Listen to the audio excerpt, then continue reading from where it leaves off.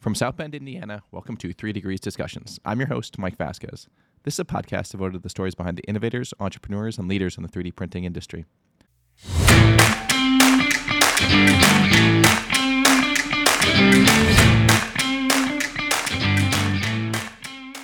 When you sign off, there's an expectation that people are not going to get hurt or injured. So our biggest problem with additive has been our failure to understand the complexities of the material. And that is complicated because each build represents a different material system, if you will. There's Bill Pilgrim Frazier. Dr. Frazier founded Pilgrim Consulting, LLC, following a successful 39-year-long career with the Department of the Navy. Upon retiring, he held the positions of the Navy's Senior Scientist for Materials Engineering and the Chief Scientist for the Air Vehicle Department at the Naval Air Systems Command, or NAVAIR. Dr. Frazier received his BS, MS, and PhD degrees in Materials Engineering from Drexel University. Before we get started, head over to www.3degreescompany.com and subscribe to the podcast. Remember, you can listen to the show anywhere you download your podcast, including Spotify, Apple, Amazon, or Stitcher. Also, if you or your company are looking for materials, qualification, or general additive manufacturing support, reach out to the team through our website or via email at info@3degreescompany.com. All right, Bill, thank you so much for joining the show today. I'm super excited to hear your story and kind of the work you've done to support and expand the use of additive in the industry. So I like to start these conversations way back at the beginning with everyone. So tell me a little bit about where you were born, kind of where you grew up. Was there any kind of moment or memory in your mind that kind of got you on the path towards engineering and what you've done in your career? Well, first of all, great to be with you.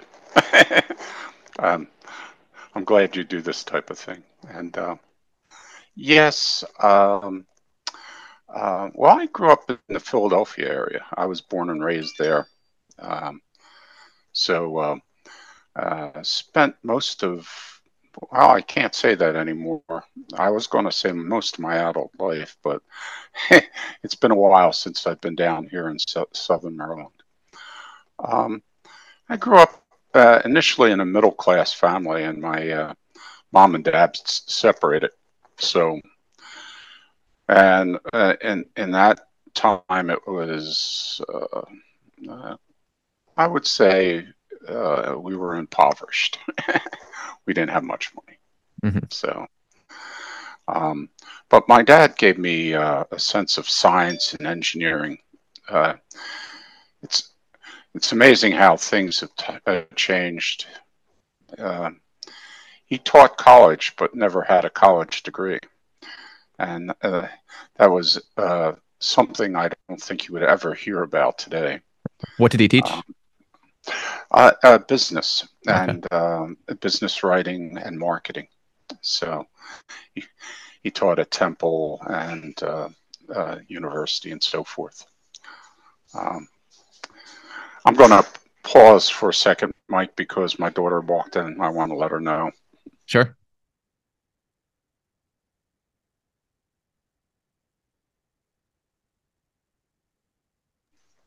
Okay, I'm back. Perfect. Yeah. So, I think he gave me a sense of science, engineering, and he gave me a sense of curiosity. And that led me on. So I don't know how much of my life history you want to hear, but as I said, I grew up poor. I went to high school in Northeast Philadelphia, and I got put in with a group of brain whizzes that I don't know how I got in there, but I was able to be. They had a program for space and aeronautics at the high school. So that was exciting. And then when I graduated, Oh, Did go you, ahead. yeah, did you like school? Was that kind of a passion of yours, or like were you kind of hit that curiosity itch, or I didn't until about middle school, okay.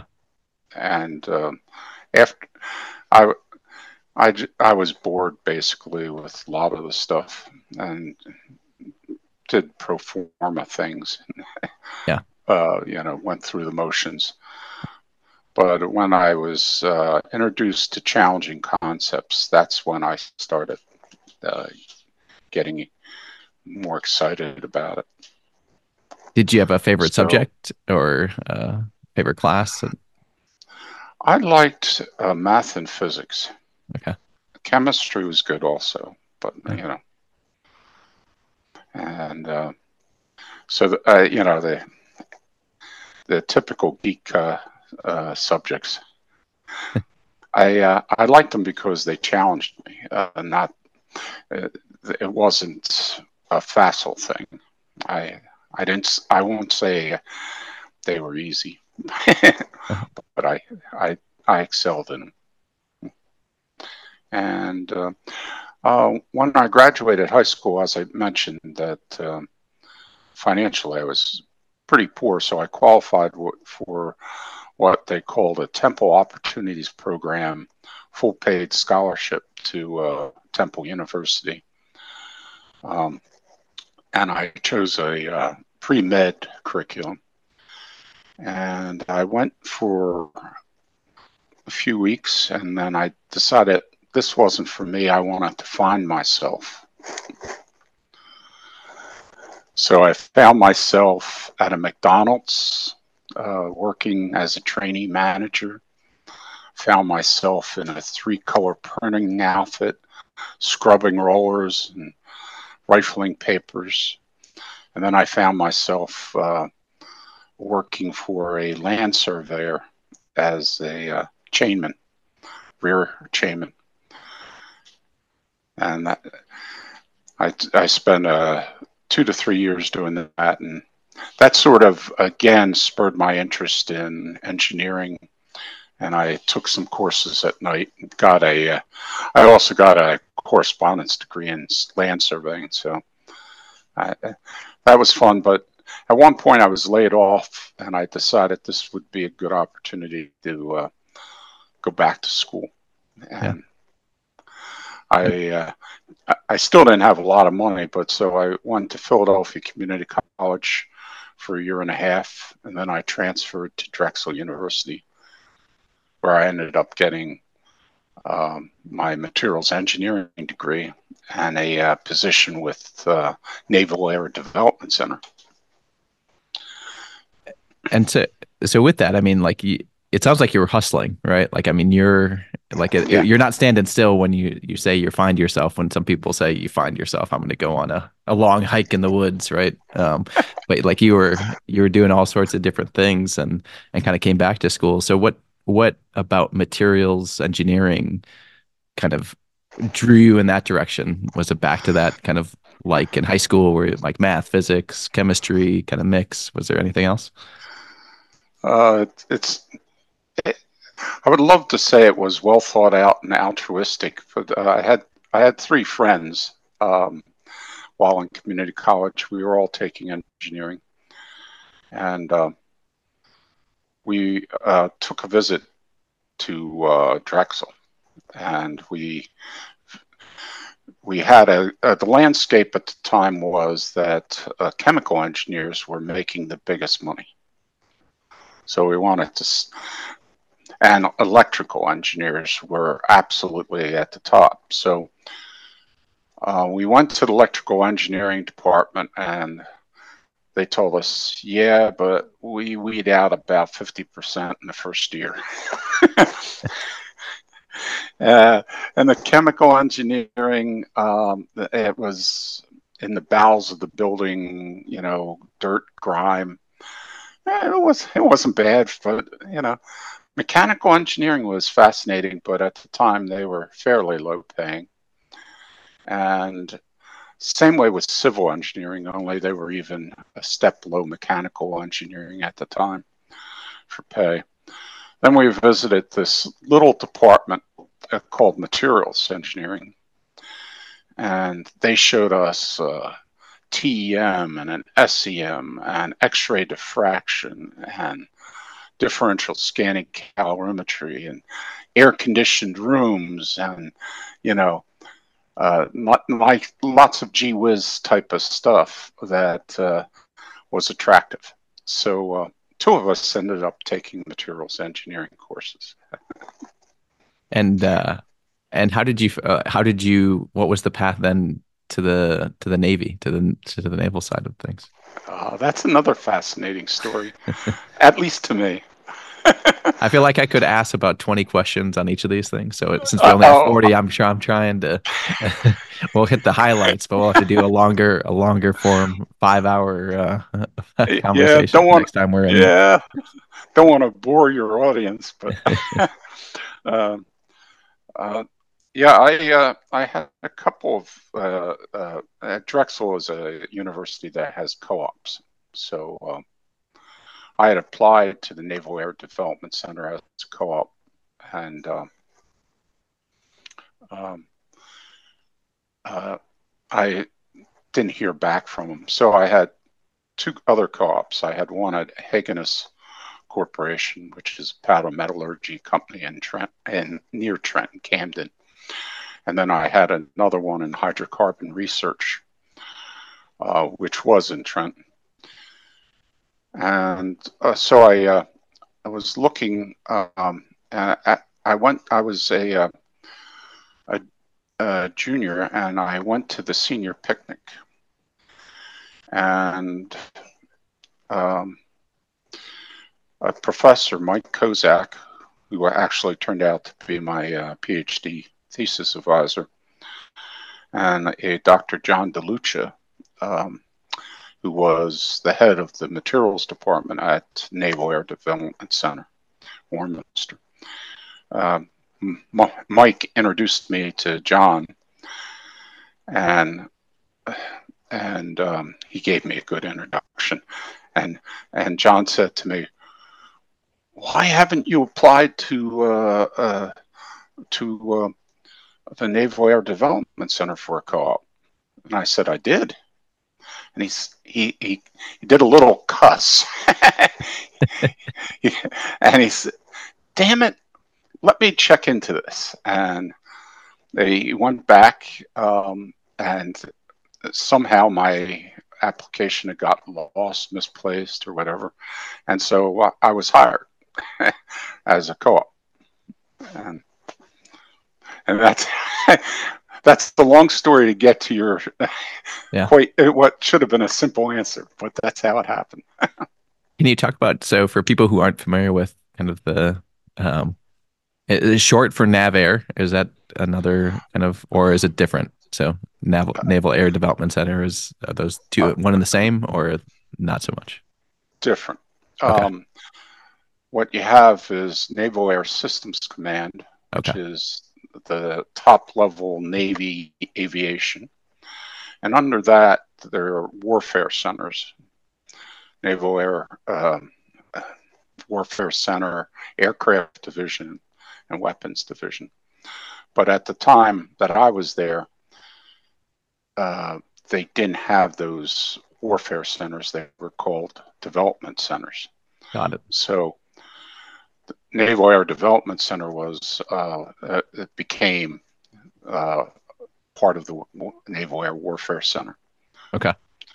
And just a side note, we had a centrifuge there in Pennsylvania Bedrock, in which the original astronauts trained. So years before, but go ahead. I'm sorry. And what's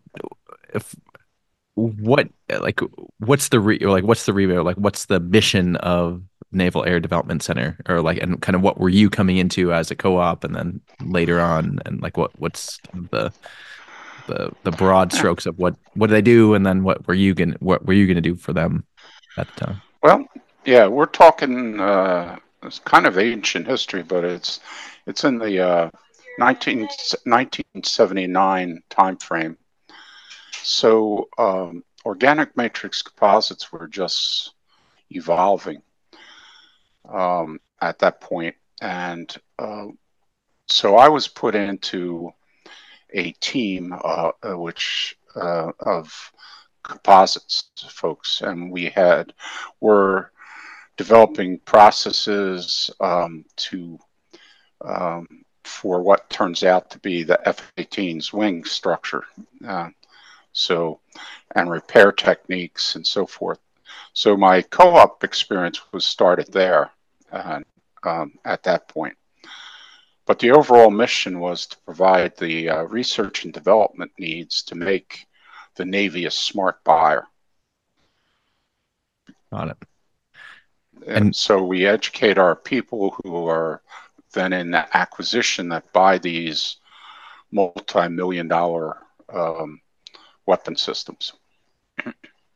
and so a lot of it is like you're doing research on new materials, or people are doing like in generally like yourself Mhm. included, new materials, new processes, repair, qualifying, all of that kind of Right. around a broad range of materials or um, systems or Yeah. things like that. Well, it's always focused research Okay.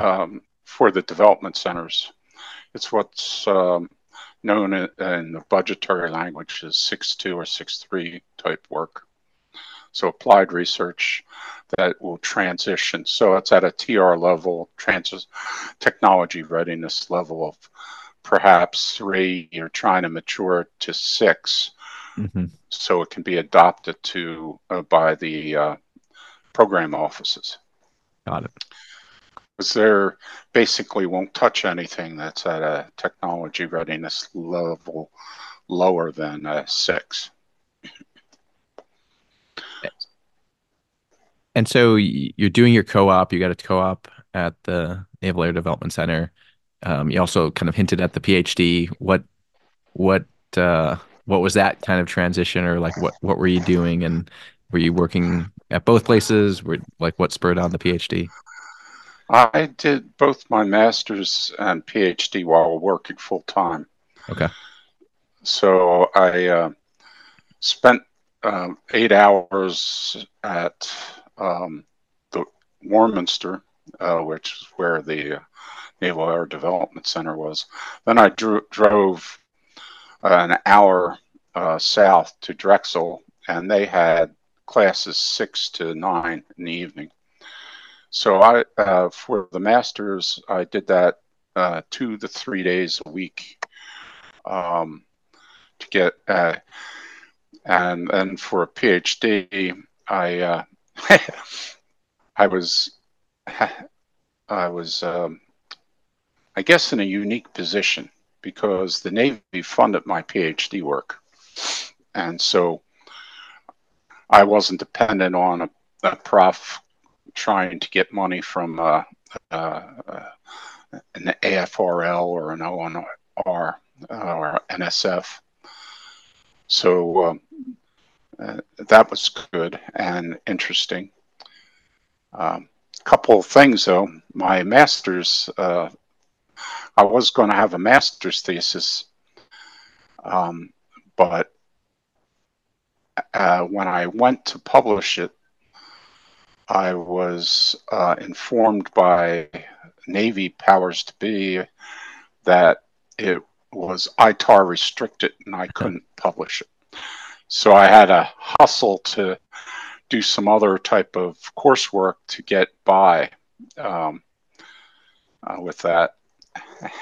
And so that was a scary moment, but it taught me a lesson. And then when I went for my PhD, I convened a meeting between the Navy and the university and had them agree that if I did research in this area, that it would be publishable.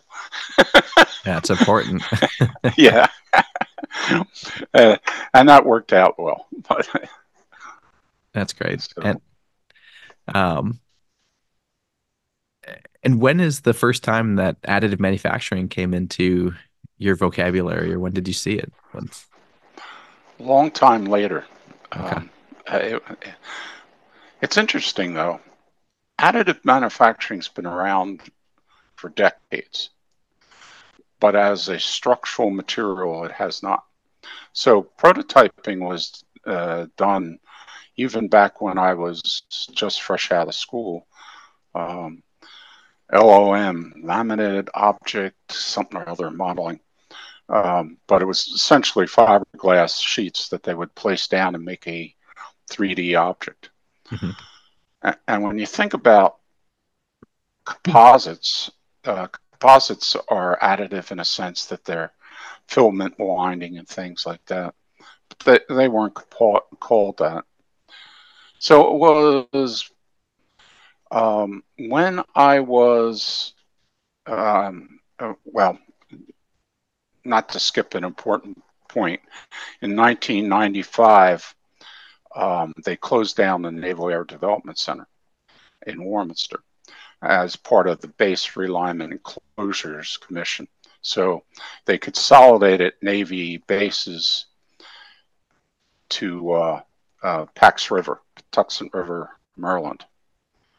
That was a big transition. We lost, I would say, about 65% of the people. Wow.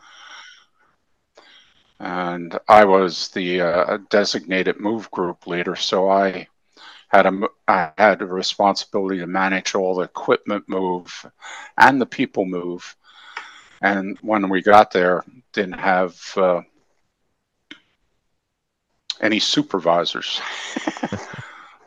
so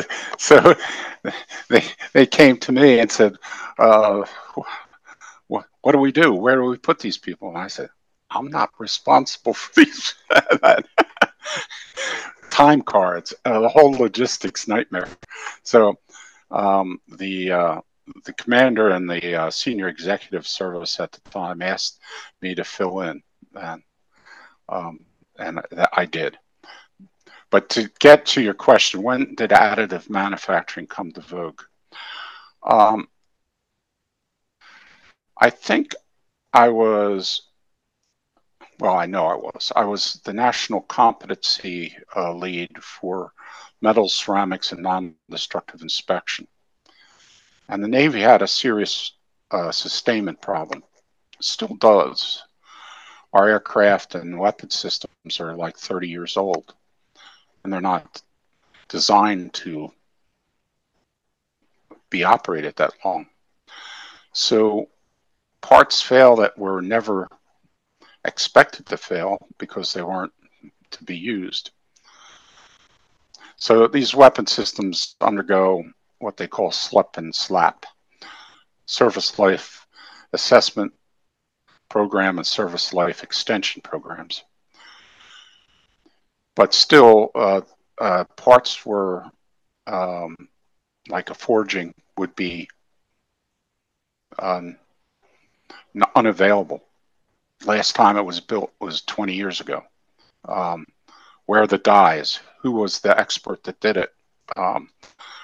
Is the forging machine still there? How do you qualify, certify it?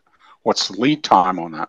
So you would have a part that fails, and you would have a 2 to 3 year lead time to get it up in production. I saw an opportunity to use additive manufacturing to address that lead time, because we could build a part within a week, the same type of part with additive. But the Achilles heel has been the qualification certification aspect of it.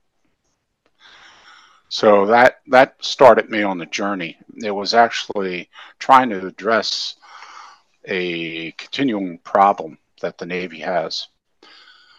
Also, the other problem to be addressed with the additive was the Navy's forward deployed.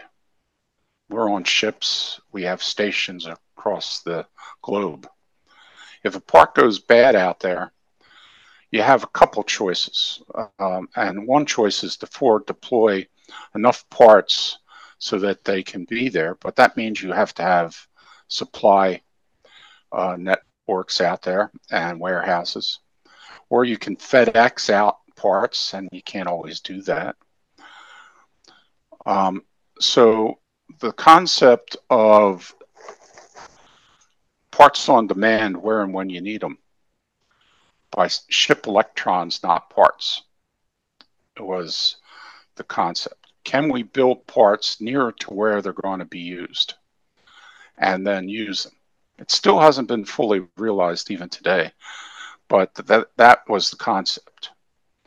And so we started thinking about that, and I had a workshop early on, and I think 2011, to better understand that. Then I ran a crowdsourcing activity for the Navy to see what additive could do for to address various problems. That was called a Mowgli, massively online war game leveraging the internet. I didn't come up with the name, sorry, but it was extremely successful in gaining attention and so forth. So that's a long-winded answer to your question, I think. No, that's perfect. And so as a materials engineer, maybe talk a little bit about some of the challenges versus the reality of the qualification part, right? Like you have the potential, you see you could build a part in metal in a week, but is what's in your mind still some of the big barriers that limit those sort of use cases to be, whether it's forward deployed or repair part on demand, whatever it may be? Yeah, that's a extremely important issue. In my position as national competency leader, I was the certification authority for metals, ceramics, and non-destructive inspection. And so when you're in that position, and there are people in other disciplines that are in that, people's lives are on the line. It's not, when you sign off, there's an expectation that people are not going to get hurt or injured. So our biggest problem with additive has been our failure to understand the complexities of the material. And that is complicated because each build represents a different material system, if you will. If you build Ti-6-4 in a laser powdered bed system, it's a different material than if you used a wire DED. And its properties are different. And its flaw structures are different. So the questions you have are, what are the properties? Whoops. And are they consistent? And can you control them? So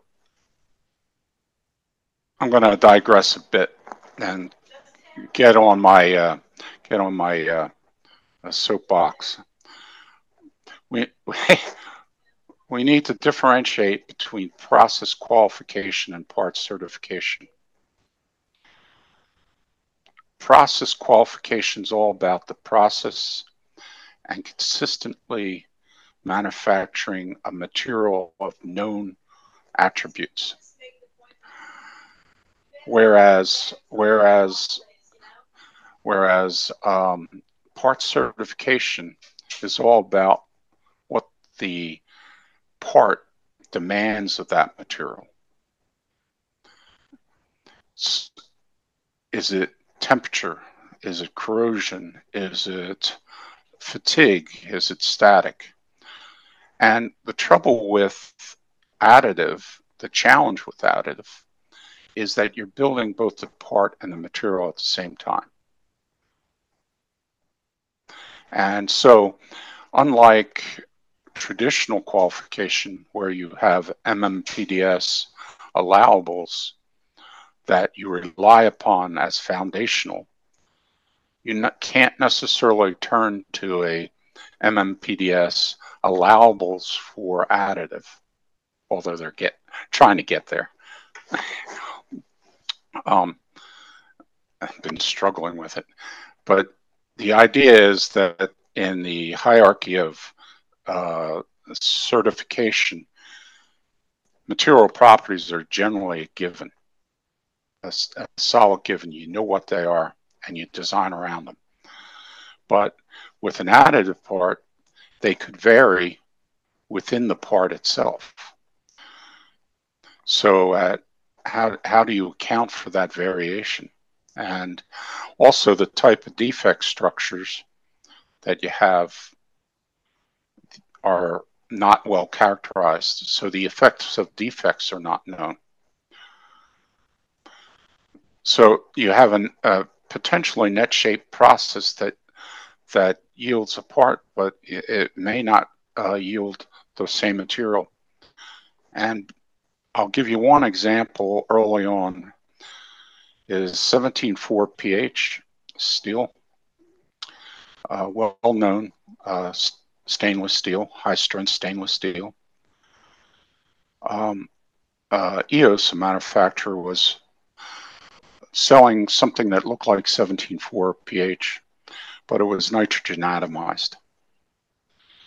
The nitrogen gas actually was absorbed in the powder and didn't allow for the alloy to age harden to its appropriate strength.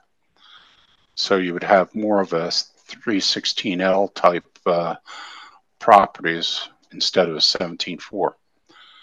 So when we say added materials are not necessarily the same, you have to be really, really cautious. Anyway, I'll stop there. And maybe let's go back to kind of your own career. So you're doing this work for the Navy. You're kind of leading this investigation into additive, trying to build momentum around, hey, this is a unique technology. We see the potential here.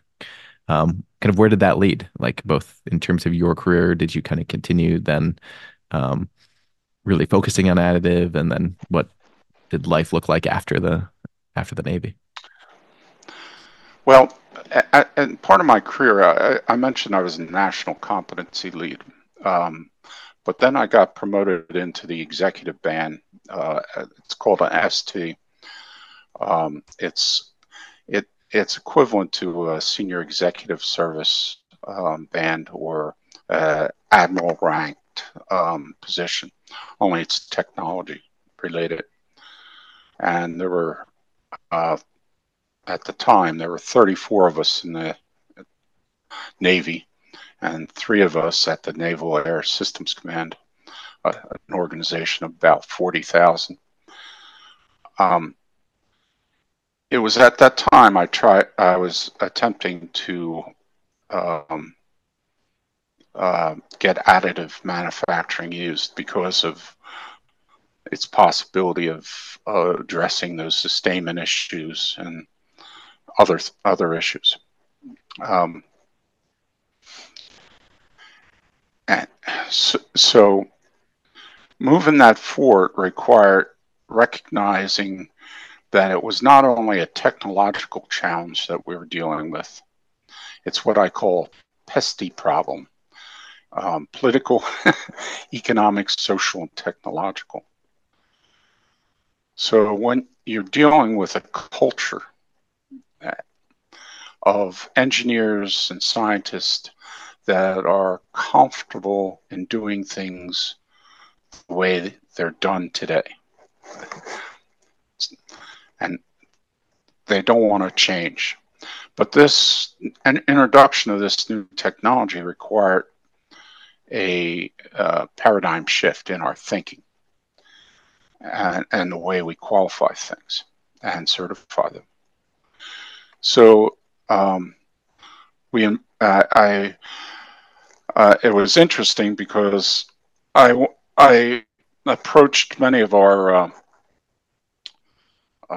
team leads, branch leads, division leads, and even at the department level, they all thought I was crazy and that I'm serious. I had people tell me, before an AM part flies, I'll resign. These people are the ones with signature authority.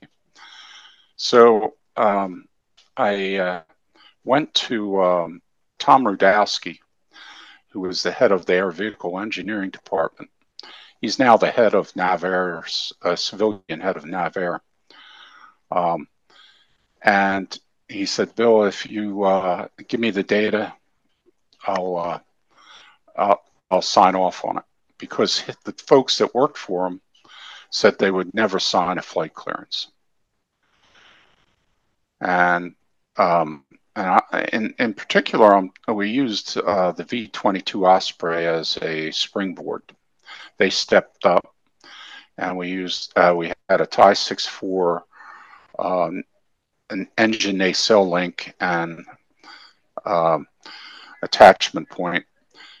These are the links that hold the engine on the V-22. So those are critical components. Yeah, so they're important. They're not complicated parts, but they're critical. Okay. And we chose that because Tie 6.4 is ubiquitous. We chose it because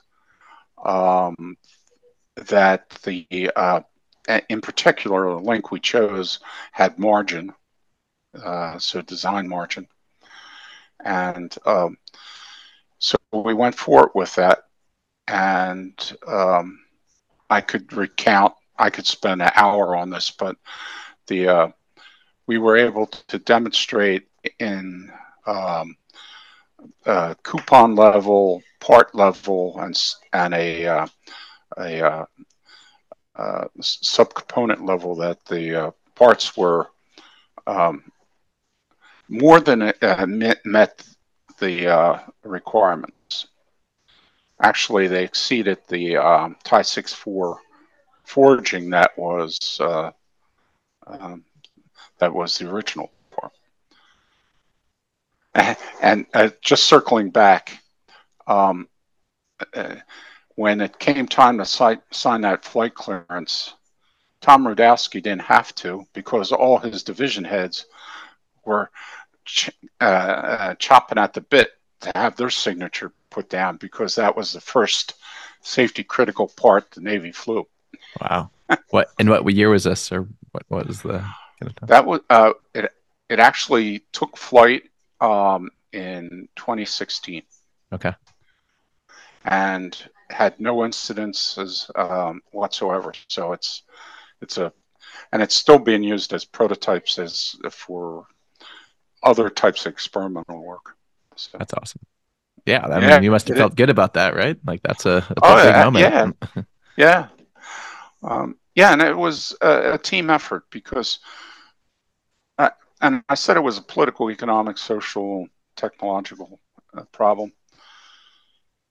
The one thing that added a div for the Navy is it brought Navy leadership together for the first time that I can remember in my 39 years career at the Navy around a technology. So once it started the ball rolling, there was a one-star executive committee stood up to help guide additive. One star being a rear admiral, lower level, one star on their shoulder. And then quickly went up to a 3-star level that reported to a 4-star at UpNav. And the CNO actually directed that 4-star to hold these things. So we had convened, I would say, every 3 months meetings of this very high-level executive panel to help guide the Navy's approach and Marine Corps' approach to to things. And of course, I'm just a technical geek. I'm not, but it was kind of fun. And so, and you've got your own kind of business now, right? That Right. you kind of consult with. Do you want to talk about kind of that transition, what you're doing kind of today? Yeah, sure. I retired in March of 2019 um, after 39 years with the Navy. Wow. Got home and I found that I was still anxious to do stuff and add value. So in June of 2019, I decided to open up a consulting outfit, not knowing where it was going, basically. And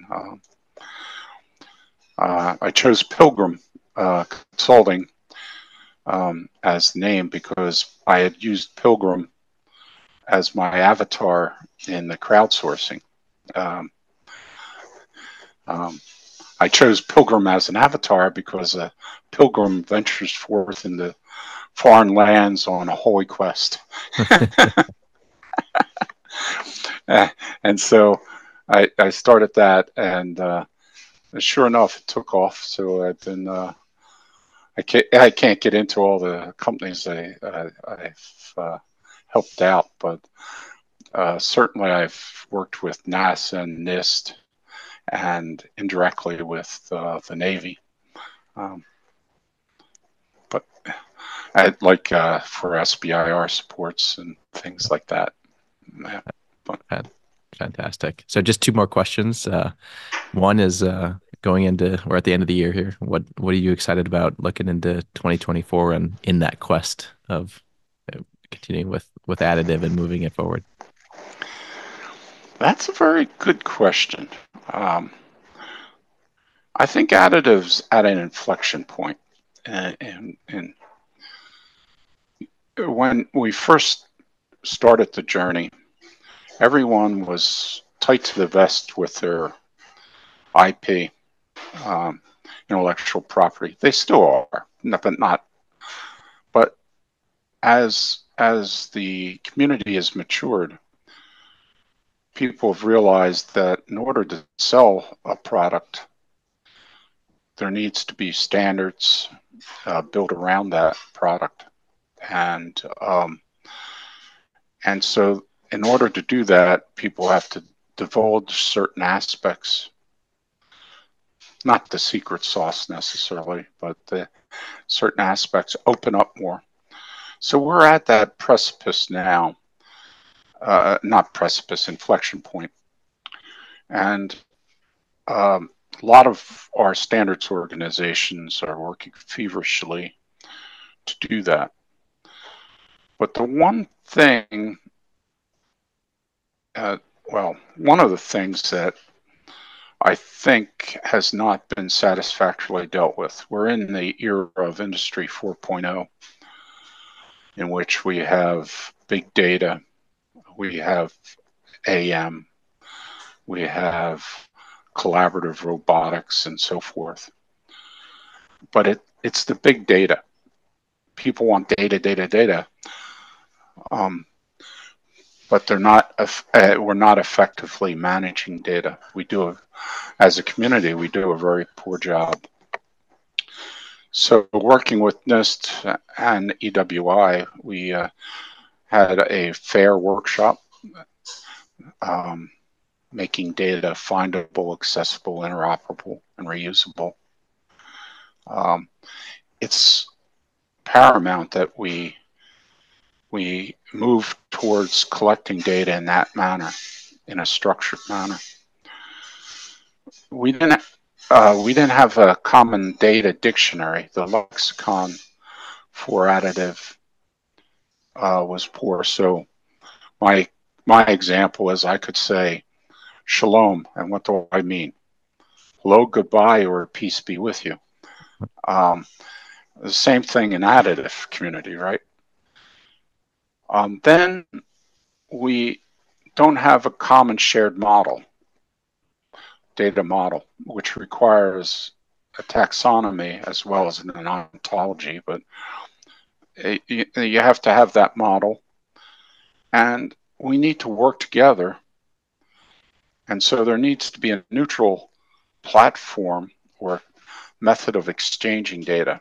So a common data exchange format in which people don't have to reveal everything about their process, but it goes into this exchange and someone else can use it. Okay, so that's going to help lift industry up quite a bit. But we're at the point now that we need to be thinking about another paradigm shift. And that has to do with the way we, our traditional way of qualifying a process. Our traditional means of qualifying a process was we freeze all the key process parameters and they're not allowed to deviate. And so for a rolling mill, that's fine. You know, you roll it at a certain temperature, certain number of reductions and cross, and you get properties, and then you can test it. For additive, it's not so. So how do we, for laser powder bed process, for instance, if we can think of in n-dimensional processing space, a quality processing envelope, if you operate within that processing quality envelope, you could be assured of getting consistent properties. And that requires us to have use a different set of tool set. But what it would do is allow the qualification process to go much more quickly because you qualify that envelope instead of the key parameters. And so that would allow you to be portable from machine to machine because the processing parameters would be able to be portable from machine to machine. It also would allow the qualification authorities to say, if you're operating within that, then you're good to go. As long as you don't deviate outside that multi-dimensional processing box. So to do that effectively and efficiently, we need to blend ICME, integrated computational materials engineering, with the new AI trends, machine learning. Machine learning is effective at sorting things out and identifying sweet areas for properties, and the physics-based tools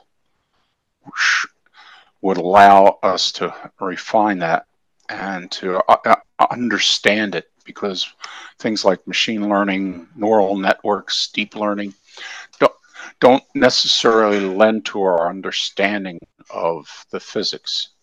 And without an understanding of the physics, put yourself in the person that's signing that clearance.